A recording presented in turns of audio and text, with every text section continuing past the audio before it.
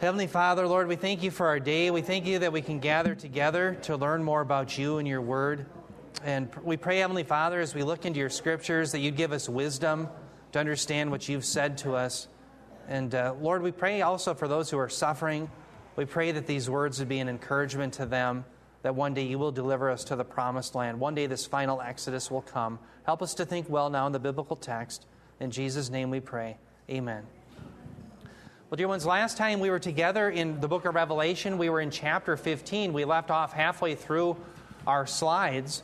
And I want you to remember that in Revelation chapter 15, we're looking at the Song of Moses and the Song of the Lamb. And what we learned was that just as the first Exodus was a deliverance of the people of God from the enemies of God to the promised land, that's ultimately what the 70th week of Daniel is about. It's about delivering the people of God from the enemies of God and bringing them to the ultimate promised land. And so this really is the final Exodus. And I want you to remember, we had this passage up, Revelation 15, 2 through 3, where John said, "And I saw something like a sea of glass mixed with fire, and those who had been victorious over the beast and his image and the number of his name, standing on the sea of glass, holding harps of God. And they sang the song of Moses, the bondservant of God, and the song of the Lamb, saying, Great and marvelous are your works, O Lord God, the Almighty, righteous and true are your ways, King of the nations." Now, I had made comments on this idea of standing on the sea of glass, and we saw the connection back to Ezekiel 1. Remember, the prophet Ezekiel saw very similar imagery, and back then, God's judgment was pending upon the people of Judah for their idolatry. Think about Revelation 15. Now God's wrath is pending not upon Judah, but upon the entire world. Okay, now, we also compared the Song of Moses to the Song of the Lamb, and we looked at the tremendous similarities between them. Now, the other thing we talked about is how God's redemptive acts are synonymous with his name, and it gives him great glory. But then we left off with this. Notice in the box it said that he was going to be called King of the Nations. And I said this is really a political statement. This is the idea that his rule, that is God's rule, will in fact be over all of the earth. And that's one of the great promises, as we're going to read later, is that one day Messiah, the God-man, is going to rule righteously over the entire world. So if you've longed for a day where you see righteous politicians rather than evil ones, well, you're not going to see him this side of glory, but one day it will happen. And we talked about the fact that this righteous rule is not going to come about by human effort. It's not going to come about by you and I Christianizing the planet. In fact, Jesus said, when the Son of Man returns, will he find faith on the planet? So think about that. How many Christians over the years have been post-millennialists? What does a post-millennialist believe? Well, they believe that you and I as Christians are going to be so successful that we're going to Christianize the entire planet, and then Jesus returns. Now, from our reading thus far in the book of Revelation, does that sound plausible? In fact, Jesus said if that time period had not been cut short, no flesh would have even survived. But for the sake of the elect, this time period will be cut short. We also have to realize that this kingdom is not going to come about through our political action. It's not going to come about through the Christian Reconstruction movement that Bob wrote about in his CIC article, where they believe that we're going to bring the dominion mandate over the entire world. So how does the kingdom come? It comes through God's supernatural intervention. It's by his grace alone. And I want you to think about how God brings this rule in two advents. The first advent of Christ brings justification, salvation for his people from their sins. But the second one is going to bring glorification, salvation from their enemies. And a passage that I'm preparing for the next time we're in Romans, remember we're going to get into Romans 8, 29 through 30. Remember in Romans 8:30, Paul says, For those whom he predestined, he called. For those whom he called, he justified.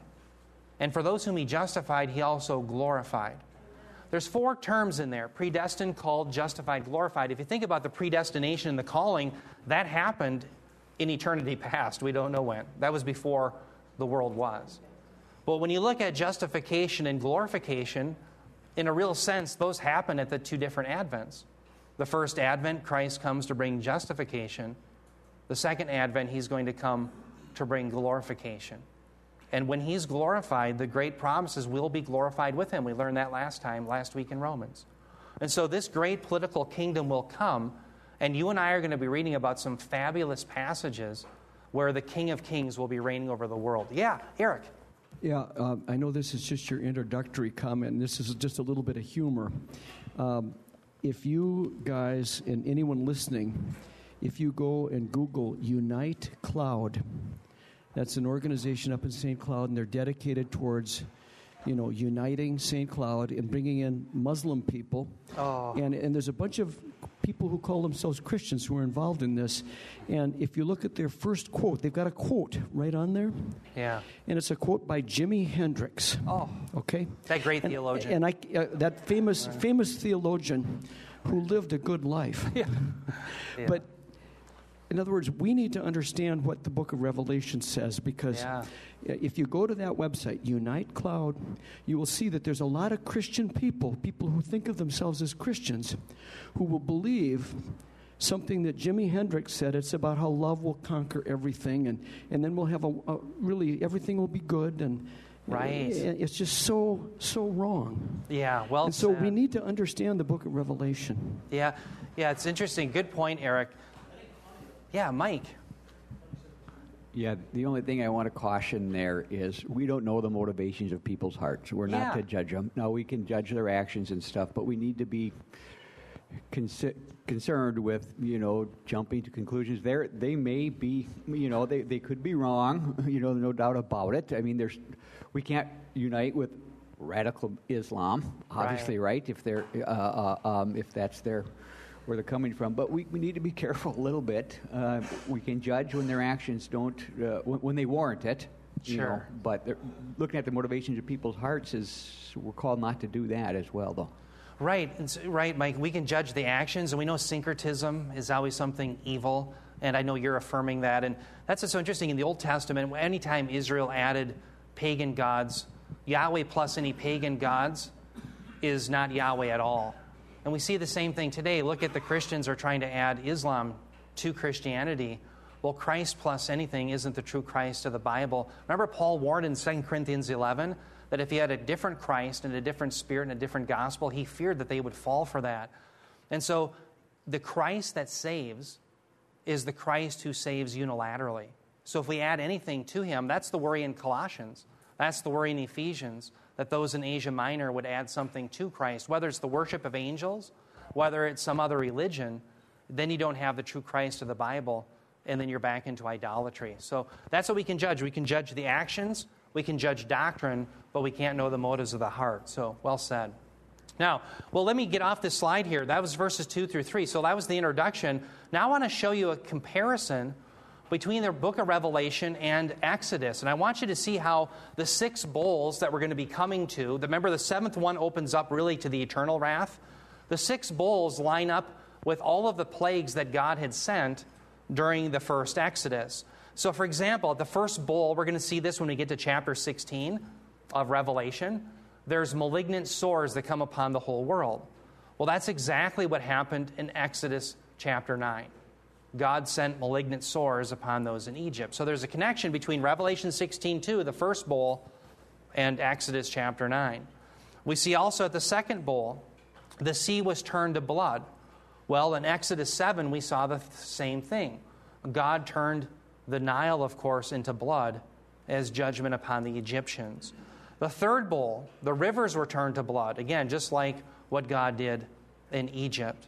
We see at the fourth bowl, now this is unique to the book of Revelation. Here the sun scorches men. And this is what I call the cosmic judgments. There's 4 of them throughout the 70th week of Daniel. Okay? And there's actually one at the end. So these 4 cosmic judgments are unique to the 70th week of Daniel. They're unique to the book of Revelation. But then when you get back to the 5th bowl, you have darkness over the beast thrones. And of course, that's just like the darkness that God in Exodus 10 had spread out over all of Egypt. So you can see the great similarities. Finally, you get to the 6th bowl, and you have, remember the armies that are going to gather at the Battle of Armageddon? We'll talk about where that is and what that is. Well, all the nations are going to gather their armies. Well, remember in Exodus 14, Pharaoh's armies gathered against God's people then as well. So it's very interesting is God is showing us deliberately through the prophet John a connection between the book of Exodus and the first Exodus of the Israelites and, of course, this final Exodus. Dear ones, the 70th week of Daniel, the last 7 years, what we often call the 7-year tribulation period, it's the final Exodus. It really is. It's the final Exodus in which God will vanquish his enemies and bring his people into the promised land. Now, let me talk a little bit about Daniel's 70th week, because I want you to see some concepts. The 70th week of Daniel that we're talking about is synonymous with the parousia of Christ. If you're going to write that in English, it's Parousia. That's the technical expression that you'll read, for example, in the Olivet Discourse, where it talks about the coming of Christ. Jesus says his coming of the Son of Man will be just like it was in the days of Noah. Or he says he comes like a thief. All of those terms for coming has to do with the parousia. The parousia is synonymous with that 7 years. Now, why am I laboring that? Because a lot of people understand the parousia, the coming of Christ, is just a one-day event. Well, let's ask the question, was Jesus' first advent a one-day event? No. There was a plurality of days. Well, the same thing will occur according to Luke 17:26, when Jesus says, "So it was in the days of Noah, so it will be in the days, plural, of the Son of Man." The days of the Son of Man is synonymous with the parousia of the Son of Man. So we know it's going to be a plurality of days, and if you look at all the data, it lines up with the last 7 years. Now, we know the 70th week, the last 7 years, is synonymous with the parousia, the coming of Christ. We also know that it's also synonymous with the beginning of the day of the Lord. So when you understand that the 70th week of Daniel is synonymous with the coming of Christ, and it's synonymous with the day of the Lord, then you can start to see the significance of it. And that's why, indeed, God is saying here in Revelation 15, it's the final Exodus. If you want to be delivered from the enemies of God, and you want to be brought into the eternal promised land, this is the last chance. The train is leaving the station, okay? So that's what we see here in the 70th week of Daniel. And again, what's interesting, in these 6 bowls that you just see on the screen before you, the one that's unique is the 4th bowl. The cosmic judgments are unique to the day of the Lord. And that's why, remember in Joel 2, the sun, moon, and stars would be darkened prior to the great and mighty day of the Lord, right? So these things are all occurring before the battle of Armageddon, these cosmic events. Okay, now with that, let's move on then. We're going to see that the nations will end up worshiping Yahweh. That's going to be the great result of this wrath that God pours upon the world. Revelation 15:4, John continues, he says, "Who will not fear, O Lord, and glorify your name?" Now, stop there. That's what's called a rhetorical question. A rhetorical question demands the answer either yes or no. Well, what do you think the answer will be here? Well, it's not yes or no. It would be everyone, right? Who will not fear you, O Lord, and glorify your name? The idea is, of course, everyone will. So that expects the answer. Everyone's going to one day glorify him. He says, now here's the reasons. For you alone are holy. For all the nations. Now here's a quote from Psalm 86:9, also Isaiah 66.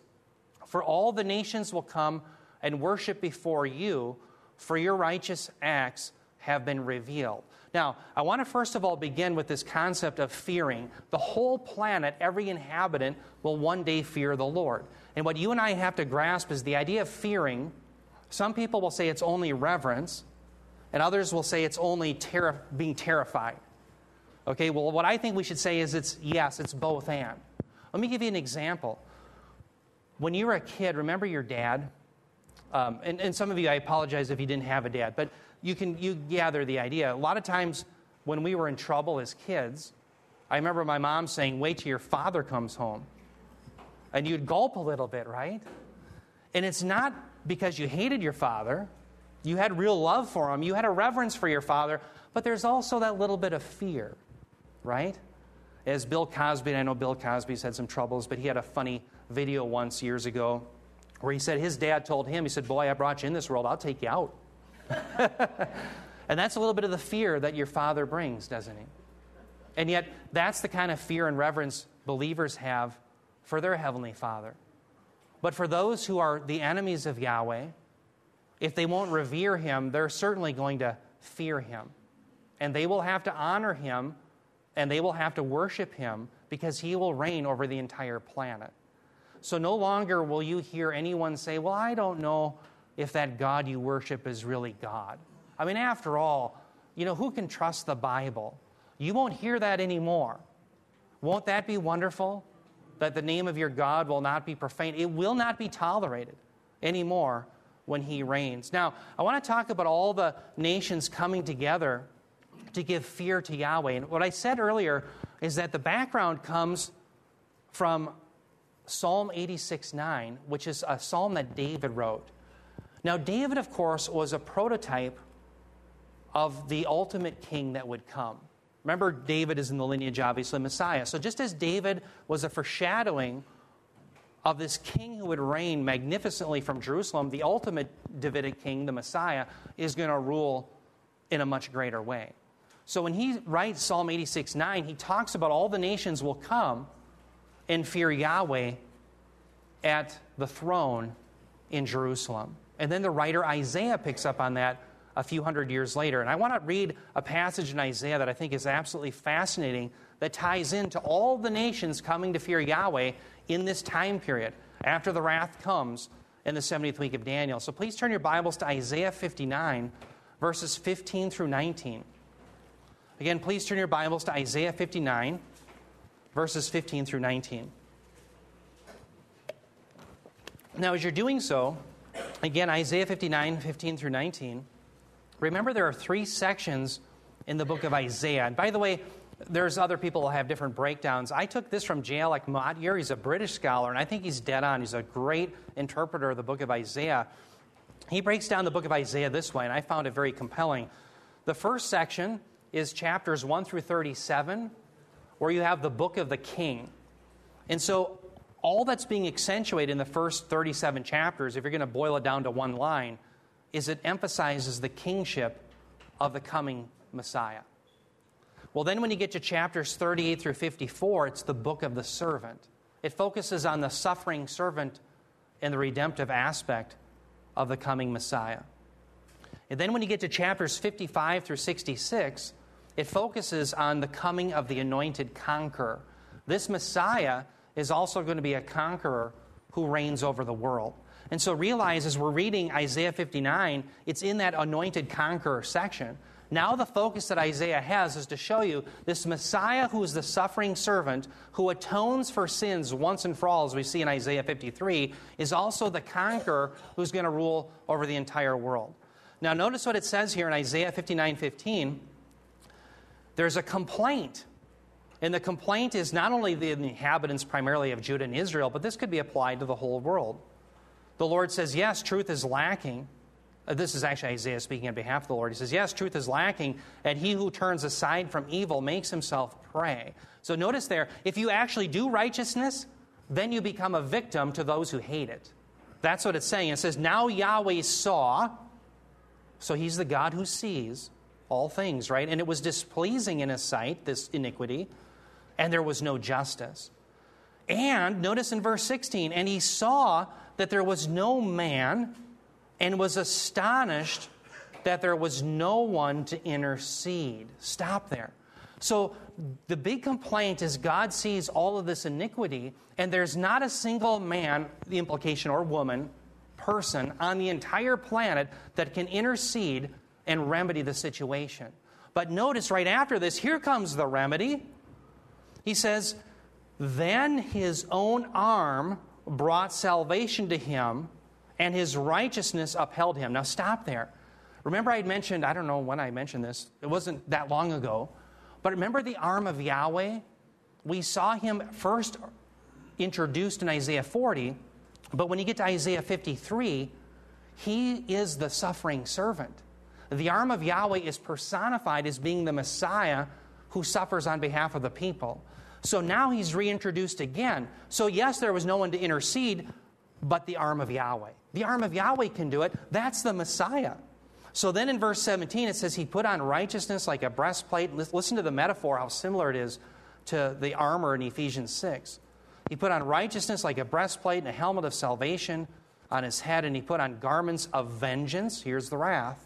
for clothing and wrapped himself with zeal as a mantle. According to their deeds, so he will repay. Wrath to his adversaries, recompense to his enemies. To the coastlands he will make recompense. Now, verse 19, it says, here's the verse, so they will fear the name of Yahweh from the west, and his glory from the rising of the sun that be to the east. For he will come like a rushing stream, which the wind of the Lord drives. So stop there. Where does the wrath come from? It comes from the arm of Yahweh, the Messiah. And they're going to fear the name of Yahweh, the arm of Yahweh. They're going to fear and honor the Messiah. Now in verse 20, notice it says, a Redeemer will come to Zion, and to those who turn from transgression in Jacob, declares Yahweh. So notice there's something that people must do if they're going to have a partaking with the Redeemer. That is, they have to turn from their transgression. There's repentance. But the Redeemer, this Messiah, is going to come to Zion. And I believe this is a reference to the second advent. Now, I'll just keep reading. I'll finish it off. And I want to go to Romans and show you a connection. It says, and to those who turn from transgression to Jacob, declares Yahweh, and so all Israel... I'm reading now Romans 11:26. Let me stop there. I blended my verses together. Okay, what's very interesting is, I think Brian had Romans 11:26. All right, so everyone, look at your Isaiah 59:20. Notice it says a Redeemer will come to Zion.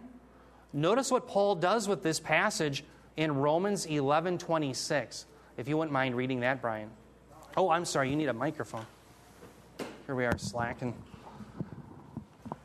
And so all Israel will be saved, just as it is written. The deliverer will come from Zion. He will remove ungodliness from Jacob. Yeah, now everyone hear how Paul quotes it? He says the Redeemer will come from Zion. Now, why does he say he'll come from Zion when we have it in the Masoretic text in the Hebrew from Isaiah 59:20 that he will come to Zion? Well, again, I think the Isaiah 59:20, when you look at that passage in context, it's clearly referring to the second advent. And that's why it's apropos to our discussion.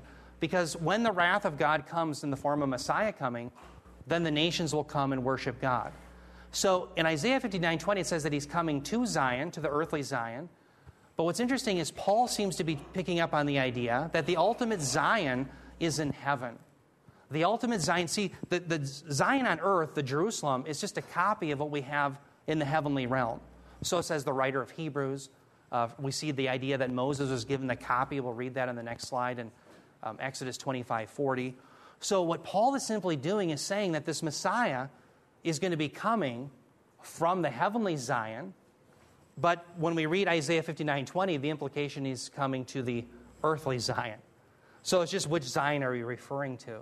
But the idea that Paul is driving is that one day all Israel will be saved. And when that happens, when we go back to Isaiah 59, all the nations are going to gather together and they're going to fear the Lord. They're going to worship him. That's what we're reading about in Revelation 15:4. All the nations, after this wrath is poured out, they're going to honor him. And no longer will you as believers have to listen to the world say, oh, why do you believe in that nonsense in the Bible? Yeah, hallelujah. Won't that be a day where our God's name will be honored and given the praise that it deserves? Now, let's talk a little bit about this idea of glorifying his name. I know I've talked about this before, but the term glorification or glory comes from the term kavoth in Hebrew, and it literally has to do with the idea of weightiness. So the idea is that the whole world is going to give the weightiness, the honor that is due to the great king. No longer will they be tolerated if they scoff at him, mock him, or ridicule him. No longer will that be tolerated anymore. They will give him the weightiness that he's due. I like to think about the term weightiness as, think about when a general came in. My grandpa was in the 3rd Army in World War II. I'm thinking Memorial Weekend. And he drove a tank in Patton's 3rd Army. Well, when Patton would come into a building, you can imagine there was a weightiness to him. He's the commander of the 3rd Army. There's even greater weightiness to Eisenhower. He was the commander of all forces. Then there'd be even greater weightiness to Roosevelt. He's the commander-in-chief. But how much greater weightiness should there be given to the creator of all things? And that's the idea that we see here, that one day he's going to get the weightiness, the honor that is due his name. Notice it says, for you alone are holy. That's one of the reasons he's going to be worshipped. It's interesting, this adjective for holy is different than most. Most times you see the adjective for holy is hagios. This is hosios, with an S rather than a G sounding. Now, hosios is rare, and what's being emphasized is not so much the purity, the moral purity of God, which is more hagios, but what's being emphasized is his unapproachable majesty. It's almost synonymous with his power. Okay? Now, what's really interesting about that, it's a very rare adjective. It's also used for Jesus in Hebrews 11:26. In fact, I'll just cite that. The writer of Hebrews says, for it was fitting for us to have such a high priest, talking about Jesus, holy, innocent, undefiled, separated from sinners, and exalted above the heavens. Notice where it says holy, hosios. He's unapproachable in his majesty. So Yahweh is depicted here in Revelation, God, as being unapproachable. He's so holy. His majesty is so amazing. He's unapproachable. Well, Jesus is depicted as the same way. What does that mean? Well, it means Jesus is God. He's always given the same attributes as God. Yes, Eric in the back. Yeah, that's just a great example.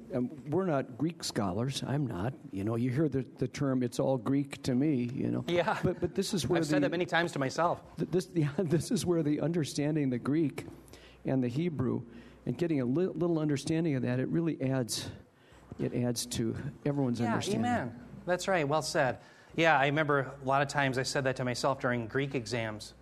I was all nervous. I said, this is all Greek to me. My professor had wore very thin on him, I think. I can't read this. This is all Greek to me. But anyway, there was a great story of a pastor. He said he marveled at his professor, his Hebrew professor, how he would weep as he'd read his Hebrew. And he thought, how godly. And he says, of course, I'd weep when I'd read my Hebrew too, but it was because I couldn't understand it. And I had the book upside down, but yeah. So, yeah, very interesting. So that term is applied. And by the way, this is another passage we could use with the Jehovah's Witnesses. When they come to your door, the big battle, the only battle you have to win is Jesus is God. And so time and time again, we see the same attributes that are given to God are given to Jesus. Why? Well, because he's God. So these are things that you just want to clue in on that you can use. In fact, one of the things, I'll just give you a little helpful hint that I've done in my life. This isn't from God or anything. It's just a little advice. I have different Bibles. I don't have them anymore because the one fell apart. But I'd have a Bible dedicated to a cult. So like when a Jehovah's Witness came to the door, I'd have a Bible just all ready, loaded for bear for them. They're all marked up, just ready. And so bring that out. And you can do that. Have one marked for Jehovah's Witnesses, one for Mormons, anybody that might come to your door. One for the gas company and whoever's coming, right? Yeah. Get a load of Bibles. But that's one way you can just organize yourself and say, hey, I got all the data in that Bible that's lined up for that cult. So a good way to witness. Now, let me put up, by the way, Zechariah 14. What I want to do is pile up the evidence and just to show you how many passages teach about this coming reign of God, Jesus Christ, from Jerusalem, and how the nations are going to honor him. Let's just read one from Zechariah 14, verses 16 through 17. It says, then it will come about, this is after the great battle that's going to happen in Revelation 16 to 19. It says, then it will come about that any who are left of all the nations that went against Jerusalem will go up from year to year to worship the King, Yahweh of hosts, and to celebrate the Feast of Booths. And it will be that whichever of the families of the earth does not go up to Jerusalem to worship the King, Yahweh of hosts, there will be no rain on them. How intolerant, huh? If you have a different religion, you don't get rain and you don't eat, right? The reign of God on the earth will be an intolerant one as far as honoring him. It will be mandatory. And this, I think, gives evidence, by the way, the Zechariah 14 passage, that there will be unbelievers that are existing within the millennial kingdom. This is one of the passages that I appeal to. Okay, but let's turn to some others. I had given out some reading material. I want you to see just how all over the place you see the idea that God will reign from Jerusalem, Jesus Christ, and people will come to honor him. Oh, I'm sorry. Yeah. Go ahead, Dan. You know, when you go to witness to people and you're trying to convince them to to repent and believe the gospel, and you look at verses like this, I mean, there's going to be a point of time where the wrath of God will come on the earth, and it'll be too late for those people. So there's not going to be this, the nations will come and worship before me. You know, they won't be part of that group. Right. But when the verse that says, you know, every knee shall bow and every tongue confess that Jesus Christ is Lord, does that even include the non-believer that's going to hell at that point? I do believe it's all encompassing. It's a gloss as far as every single knee. It's everyone.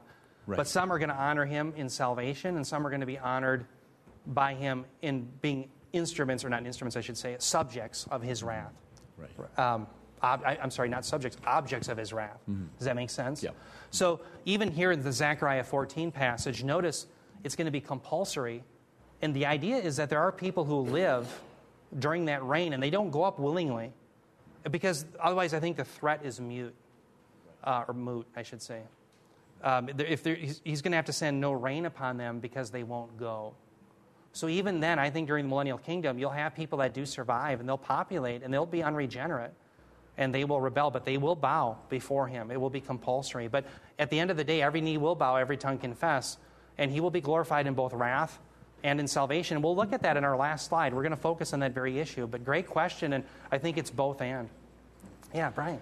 At the great white throne judgment, eventually they will confess that exactly. He's Lord of Lords. Yeah, right. Well said. Now, it doesn't specifically state that, but the idea is that he will be glorified in his instruments of wrath. Or, I'm sorry, not the instrument, the objects of wrath. And we'll see that, in fact, we'll read Romans 9 if we get to the end. We're going to read that very thing. So he's going to be glorified in both his salvation and his wrath. Yep. Amen. All right. Oh, so here, let's read some passages. Who had the Isaiah 2, verses 2 through 4? Oh, Norm. So, dear ones, this is Isaiah 2, verses 2 through 4. We're just going to read some passages where we hear about this universal reign of the Messiah. Now it will come about that in the last days the mountain of the house of the Lord will be established as the chief of the mountains, and it will be raised above the hills, and all the nations will stream to it. And many peoples will come and say, Come, let us go up to the mountain of the Lord, to the house of the God of Jacob, that he may teach us concerning his ways, and that we may walk in his paths. For the law will go forth from Zion, and the word of the Lord from Jerusalem. Wow, thank you. Isn't it interesting that here, when you read that beginning of that passage, it talks about how Zion will be lifted up. It'll be the chief of all the mountains. Now remember, in Isaiah's day, the rival to Mount Zion is Mount Bashan, called the recesses of the north. Well, that's Mount Hermon. And Mount Hermon is the headquarters of idolatry. It's the headquarters of Baal worship. And what's interesting is when you're in Israel, if there's a clear day, you look to the northwest, you can see the hue. There's kind of a blue hue to the color because it's oftentimes from the mountain of Mount Hermon. It has snow on it. And so it kind of dominates the region. But what's even being promised there is topographically, it's Mount Zion is going to be the most important one.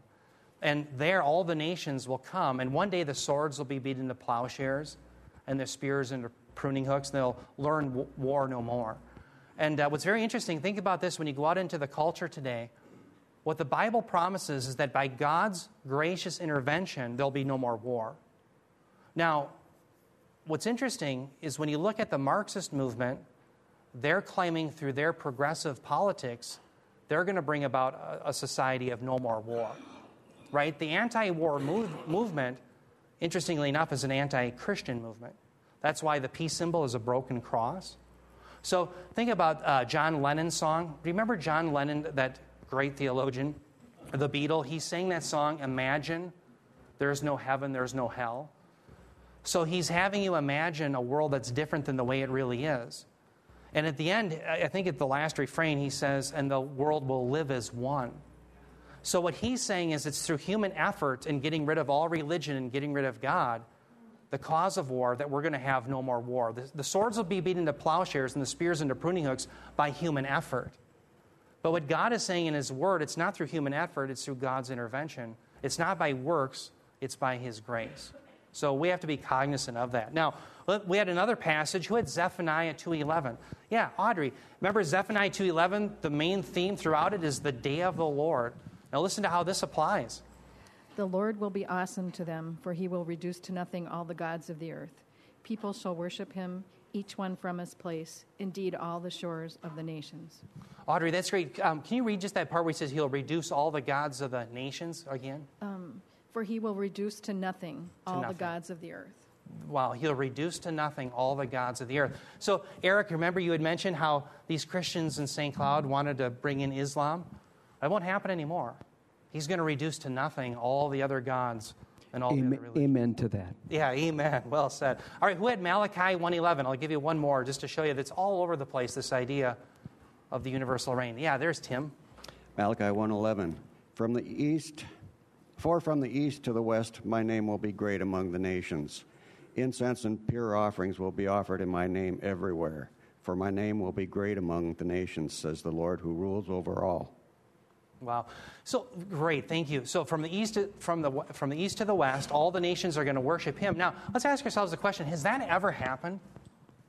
It hasn't. So then how can we claim that eschatology has been fulfilled in some sense in history, as many of the historists try to claim? Well, that's never happened. So these are promises of God. These things are yet to be fulfilled, and we see that they will be fulfilled in Daniel's 70th week. After that wrath is poured out, these great promises that we've been reading about in the minor prophets will come about. So, excellent. Now, let's keep going then. So we see that all the nations will worship Yahweh. This is a major theme in the Bible. But then we come to this throne room scene in verses 5 through 6 where John continues. It says, "After these things I looked, and the temple of the tabernacle of testimony in heaven was opened. And the 7 angels who had the 7 plagues came out of the temple, clothed in linen, clean and bright, and girded around their chests with golden sashes." Now, dear ones, notice at the beginning in verse 5 where he has this phrase, "After these things I looked." This shows us that a new vision now, which is related to the previous one, is begun. So it's related, but he's getting into a little different glimpse now, and the glimpse is of the temple in heaven. In fact, notice it says it's the temple of the tabernacle of testimony in heaven. Now, why is it called the temple of the tabernacle of the testimony? Well, the testimony, marturion, comes from the 2 tablets that Moses brought down from Sinai. According to Exodus 32:15, he brings down the tablets with the 10 commandments on. And so he brings those down, and then they're placed within the tabernacle, right, within the Ark of the Covenant, which is in the tabernacle of God. And so it becomes known as the tabernacle of testimony. You read about that in like Numbers chapters 17 and 18. Okay? So let's remember, though, the ultimate tabernacle, the ultimate temple, isn't on earth, it's in heaven. All right? So recall that according to Exodus 25:40, Moses was commanded to make everything out of a pattern that was shown to him. So, in fact, did I give Exodus 25:40? Yeah, Levon. Listen to Exodus 25:40. She's going to cite it, and this is given to Moses, and you're going to see that Moses made everything on earth after the pattern. "And see to it that you make them according to the pattern which was shown you on the mountain." Yeah, amen. So everything that he makes and that he gives directions to others to make is to be after the pattern that was shown to him on the mountain. And this is exactly what the writer of Hebrews picks up on in Hebrews chapter 8, verse 5. He talks about the same idea. So the ultimate temple is in heaven, and the shadow then is what we see on earth. Yeah, Brian.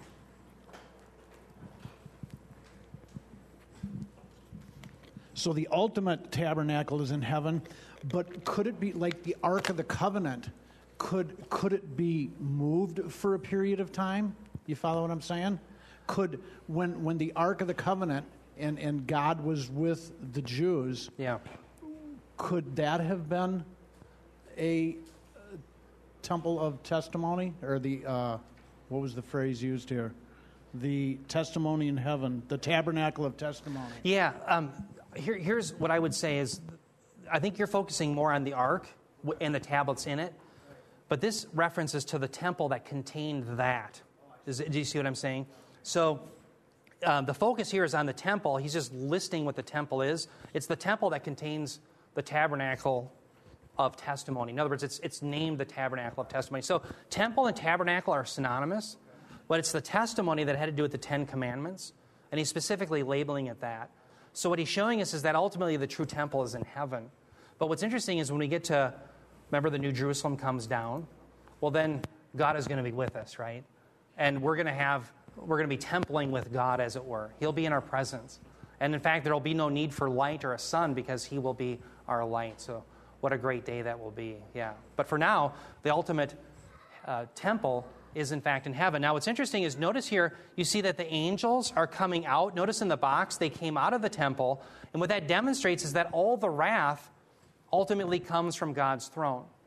Okay, it comes from him. So no one can claim that, well, this is just man's wrath or the nation's wrath.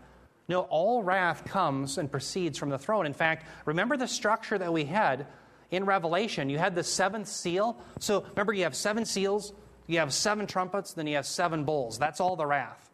Well, the first 7 seals, at the 7th seal, you have a throne room scene. And what do you have? You have thunder and lightning. Well, then you have the 7 trumpets. What do you get at the 7th trumpet? A throne room scene where you have thunder and lightning. Well, now we're coming to the bowl judgments. And when you get to the 7th bowl, lo and behold, you'll have a throne room scene with smoke.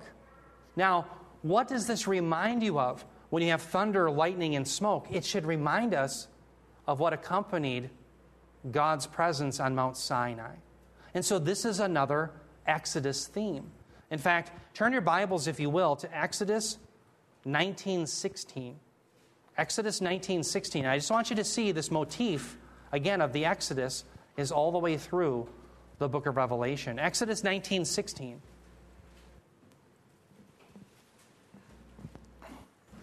Exodus 19:16, it says, "So it came about on the 3rd day, when it was morning, that there was thunder and lightning." Now, by the way, this is the first time you see a reference to lightning in the Old Testament. It's right here. In Exodus 19:16, the term is barak. It says, flashes and a thick cloud upon the mountain and a very loud trumpet sound, so that all the people who were in the camp trembled. So notice the reference to the thunder and lightning. Now, just skip 2 verses ahead. Exodus 19:18, it says, "Now Mount Sinai was all in smoke, because Yahweh descended upon it in fire, and its smoke ascended like the smoke of a furnace, and the whole mountain quaked violently." Now here's the point.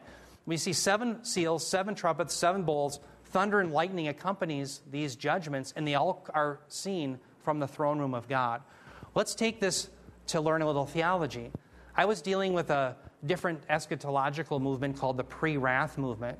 The pre-wrath movement believes that the seal judgments, up until the 6th seal, is not the wrath of God, it's only the wrath of man. Now, there's several problems with that. Number 1, when we see, for example, in the 4th seal, you see the sword, famine, pestilence, and wild beasts that are used. That was God's wrath, according to Ezekiel 14:21. Why would it not be God's wrath in the book of Revelation? Okay? But the other thing is, when you look at this structure, it shows us that all the judgments proceed ultimately from the throne room. Are you with me? So you can't differentiate and say, well, that's just the nation's wrath, or that's just wrath that comes about as a blind process of nature. No, all of it is seen as coming from God's throne room. That's a cue. That structure is exceedingly important. Where does all wrath come? It comes from the throne room of God. So, for example, if someone says, well, God wouldn't certainly use the nations as instruments of wrath. Oh, yes, he has, and he does, and he will. For example, in Isaiah chapter 10, he used Assyria as an instrument of his wrath against his own people, even though Assyria was more wicked. And so he's going to do the same thing according to Revelation 17. Revelation 17:14, if I recall, it may be verses 14 to 17. But right in there, he says that he has given it to all the nations to give their allegiance to the beast to fulfill his purposes. So all of the nations, when they're pouring wrath upon the other ones, it's his wrath ultimately. So what you have to know is from the first seal all the way through the entire book of Revelation, all the wrath, it comes from the throne room of God. He is ultimately the one who is responsible. Okay, now let's keep rolling here. Wow, we're getting to the 8th slide. I can't believe it. This is a miracle itself. We see the glory of God and His power. It says, then one of the 4 living creatures gave to the 7 angels 7 golden bowls full of the wrath of God, who lives forever and ever. And the temple was filled with smoke from the glory of God and from His power. And no one was able to enter the temple until the 7 plagues of the 7 angels were finished. Wow. A great sense of awe and power as this wrath is completed. Now, notice after he leaves the temple, the 7 angels are given the wrath of God from this living creature. And again, that accentuates the fact that all the wrath comes ultimately from God. It doesn't originate from any creature. And notice also it says, let me point to it in fact, if I find my cursor. Oh, you know what I'm going to do? I'll pull up my pointer. I have a pointer. I'm not afraid to use. I actually am afraid to use it. I retract that. You see the term bowls there? What's very interesting is the term bowls is somewhat unusual. Every time you see the bowls elsewhere, they're usually filled with incense and praise from the people of God. For example, in Revelation 5:8, they're filled with incense from the saints. But here, notice these bowls are filled with wrath. And the implication is, there, just as I think, Dan, you were saying, there's a time that's coming when it's too late. It's too late. Now there's no longer a chance to give incense or prayers to God. The idea, it's too late now because the world wouldn't repent, because the world wouldn't come to faith. Now they're just going to get the wrath of God. And I think that that's an indication, even in the text here, that there is a time when it's too late. Because remember, after this wrath is done, it's finished. And we see the eternal states come when you get to Revelation 20. So you're exactly right there. All right, let me get rid of my pointer here. There. I did it without shutting my computer off, which is a slight miracle. Now notice he's described as the one who lives forever and ever. The bowls are full of the wrath of God who lives forever and ever. Now, that's important because that's opposed, the God who lives forever and ever is opposed to the beast who is finite. All of the idols, whether it be the beast, the false prophet, they're finite, but the God who is opposed to them is the infinite one. And so there's a great contrast in Revelation between that which is created, namely the idol of the beast, the false prophet, and the Creator who can judge all things. In fact, in Hebrews 10:31, it says, it is a fearful thing to fall in the hands of the Antichrist. It is a fearful thing to fall into the hands of the living God. Remember, Jesus said in Matthew 10:28, do not fear he who can destroy the body, but he who can destroy both body and soul in hell. And that's why the fear of Yahweh is the beginning of all wisdom. If you want to have wisdom, according to Proverbs 1:7, it's the fear of Yahweh. The pre-wrath movement, as I mentioned earlier, they're concerned because you and I are preparing people to meet Jesus rather than Antichrist. And the idea is if you're not prepared to meet Antichrist, then you may perish. But are we to fear Antichrist or are we to fear Christ? Well, what could Antichrist do to you ultimately? Well, he can kill you, but can he send a body and soul in hell? No. What about those in the world that you witness to? What's the worst thing that could ever happen to you? Well, somebody could kill you, but they can't send your body and soul in hell, and you'll be raised up, and you're going to reign with God forevermore. You know, I had a friend who had an electrical shop. He's an electrician. And he had a friend of his that was an old F-4 pilot, and he flew in Vietnam, and things were real serious when you're flying in Vietnam and getting shot at and dropping bombs. And well, there was an employee that was disgruntled with this fellow. The guy that flew the F-4 was a owner of a business as well. And my friend says, well, what's wrong? And this guy who owned his shop, with the F-4 pilot, he says, I don't know, I just fired him. It's not like I killed him or something. You see, when you have the mindset of being shot at and shooting at others, it clarifies things. It clarifies what's really serious. And I always laughed about that. I thought, Matthew 10:28, don't fear he who can destroy the body, but he who can destroy both body and soul in hell. We have to have our priorities right as well. We have to realize that we ultimately answer to Christ alone. And that's the only one we ultimately fear. Now, I say that it's a lot easier to say it than sometimes to live it out. But that's part of our worldview. And that's part of our growth in Christ, is where you and I say, no, I'm going to be faithful to Christ no matter what the consequences are. Ultimately, I fear Him. Now, I want you to see the relationship here between God's glory and power. Notice what's highlighted in red. It says, and the temple was filled with smoke from the glory of God and from His power. What's interesting is this is probably what's called a hendiadys, where you have two ideas that's conveying, two terms that are conveying one idea, and that is the glory and power are really linked together. So the idea is that God is going to be glorified not just in His display of salvation, but He's also glorified at His display of power. And I want you to see that Paul says that very thing in the book of Romans. In fact, turn your Bibles, if you will, to Romans 9:17. Please turn your Bibles to Romans 9:17. Ironically, this goes back to the Exodus. Fairly fitting for this Exodus motif here. Romans 9:17, Paul says, for the Scripture says to Pharaoh, for this very purpose I have raised you up, that I might show my power in you, and that my name might be proclaimed in all the earth. So Pharaoh ends up being an object of God's wrath, but it was for God's purpose, so that His power and therefore His glory might be displayed. So God is glorified not just in His salvation, but also in His wrath as He pours it out. In fact, let's keep reading. Does somebody have a New King James Version? I don't have one with me. Lonnie, could you read, or I'm sorry, whoever's got, yeah, Lonnie, you're close to the microphone. Perfect. Good. Romans 9:21 through 23.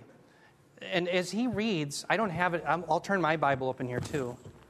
I like the New King James Version. I'm convinced from my studies in the Greek that that's the best because of the way it renders a kai, which is and. Let me turn real quick, Lonnie, to my own. I got the ESV here. Okay, yeah, go ahead and read. Okay, verse 21 to 23? You got it. Okay. Does not the potter have power over the clay from the same lump to make one vessel for honor and another for dishonor? Okay, stop right there. Does everyone turn to that? This is Romans 9:21. The question is, does God not have the right to make one vessel for honor and one for dishonor?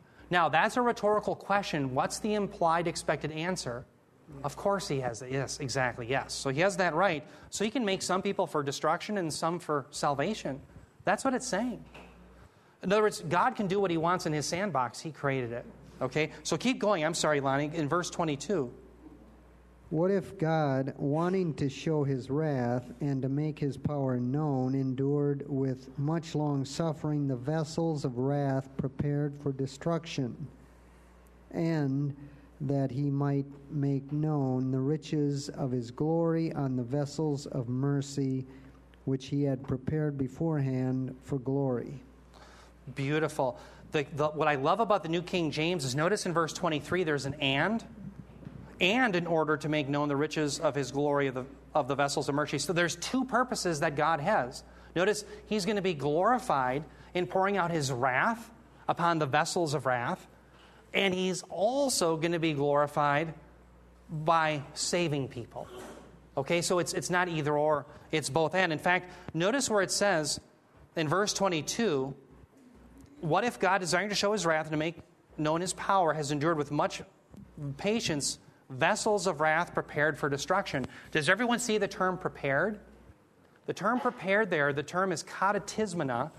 It's a participle, and the debate is it a middle or is it passive? If it's middle, then the vessels are preparing themselves for destruction. If it's passive, there's an outside agent that is preparing them for destruction. Now, remember, this comes right after Paul has just said, has he not the right to make one vessel for honor and another for dishonor? So in context, who's the implied agent? It's God. So therefore, we know that it should be rendered as a divine passive. These are agents who are prepared for destruction by God. Now, we're going to talk more about this when we get to Romans 9, but here's the idea, is God will be glorified in both the display of his salvation and the display of his power and wrath. And so the big question for the world and for us today is if you and I want to be part of this grand exodus where we leave Egypt, the ultimate Egypt, sin, death, and hell, and we want to be delivered to the ultimate promised land where we live with God forevermore, what should we do now? We have to repent and believe in Christ. Because it's only by applying the blood of the Lamb, just like the first Exodus, that we can be passed over from God's wrath. And so once again, we're reminded of the choice that we're going to be either those who are vessels of honor, vessels of salvation, or those who are going to perish. But at the end of the day, God will be glorified by both. Yes, Brian. Real quick, we did Romans 9:17, but I just wanted to point out that Romans 9:18 also points out the same thing, which he desires who to have mercy on and whose heart to harden. With Jacob and Esau, he gets into that exactly. Yeah. Just real quick, I've had this discussion many times with family members about. So my son asked me, Dad, are you saying that God has created beings to send them to hell? So in other words, that's their only. They were born for the reason to be sent to hell, and I never know quite. When it's worded that way, it's really tough because the invitation is to all. Absolutely. Yes, very good question. So let's make a distinction. You're absolutely right. The way I would answer it is yes, but here's the caveat. God really does extend what we call the universal call. All who call upon the name of the Lord will be saved. So when we're talking about the doctrine of election, let's distinguish between the elect, those that God pours hands-on his saving grace upon, and what we call the reprobate. The reprobate are those who are chosen for damnation. The elect are those who are chosen for salvation. God acts differently. With those vessels of election, he's hands-on. He has to regenerate us. He has to bring us to saving faith. With the vessels of wrath, what does he have to do for someone to be a vessel of wrath? He just leaves them alone. He lets them be who they are. So in a sense, when we talk about the vessels prepared for destruction, God is the implied agent, but all he has to do is just let them be who they are, because that's the default position. So the point being is, at the end of the day, it's their sin that's sending them to hell. There really is a genuine call that all who call upon the name of the Lord, provision has been made. It really is there. And if they will call upon him, they will be saved. In the hardness of heart, as we see in John 6:44, no one can come to him unless the Father draws. Remember, it's not permission. God has given permission for all to come. In fact, it's a command. The idea is they don't have the ability. And that is their sin issue. It's not God. So that's how I usually answer it. Yeah. I'm sorry. Back there. Yeah, Tom. You had mentioned a little bit about the Marxists in regards to, are they being created then, the Marxists? But at the same time, if you look at the Islam, their goal is to have peace through Sharia law. Yes, very good point. So it's exactly the same mission, if I'm not mistaken, and God creates that, just like with the Assyrians, to do that. Is that correct? Yeah, well said, Tom. If you boil all religions and ideologies down as opposed to Christianity, biblical Christianity, it's all are a form of works. So all are going to try to bring this peace through their own effort. Whereas biblical Christianity says, trust in Christ, he's going to do it alone. So we know in Islam they believe in the Mahdi, right? This messianic figure, he's going to bring peace. And we know the Marx believes through progressive politics they're going to bring peace. That's why the anti-war movement, they hated the nuclear weapons, they hated all form of weapons. After World War II, a lot of Americans learned that we're on the left, we have to fight evil. What the left learned is fighting is evil. Because through the progressive dialectic, they're going to bring peace. So if you're fighting, you're against the progressive dialectic. And therefore, you're an impediment to that. So, yeah, exactly right. Yeah. Lonnie. I guess I kind of look at God knew who would choose him, but I mean, he chose us, but he knew the reprobates or whatever would never come to Christ because of they're just just too stubborn. They're just they just. Yeah, Lonnie, you're right. He does have that kind of knowledge. Oh, Bob. I was at a pastor's meeting one time. Yeah. And the speaker was John MacArthur. Yeah. And he said that God is just as glorified in all that happens, both salvation and judgment. Yeah. There's kind of a gasp. Yeah. And then during the questions, people said, well, what about that? How can that be? And he said, I said he was just as glorified. I didn't say he was just as pleased. Right. Okay. And in theology, we reject, or Eric and I do, equal ultimacy. Yeah. Okay. In other words, that reprobation is just as ultimate and pleasing, yeah, and significant as salvation. Exactly. The greater work that is salvation. Yeah, and amen. actually, one time it's called a strange work, or yeah, I think in Isaiah, right. You're the Isaiah scholar. Yeah. And so we're not teaching hyper-Calvinism or equal ultimacy. We believe that the universal call is a legitimate universal call. Amen. And that whoever calls upon the name of the Lord will be saved. But if people do not call upon the name of the Lord, they stay in the condition they were always in. Wow. Furthermore, during this lifetime, those who are not serving God are being allowed to do what pleases them. Yeah. Okay? Yeah. If you tell someone, this is what it would be like to be a Christian, do you want to be one? Well, no. Yeah. I want to do what I want to do. I don't want to be restricted. Right. Okay, so it's the grace of God that we're saved.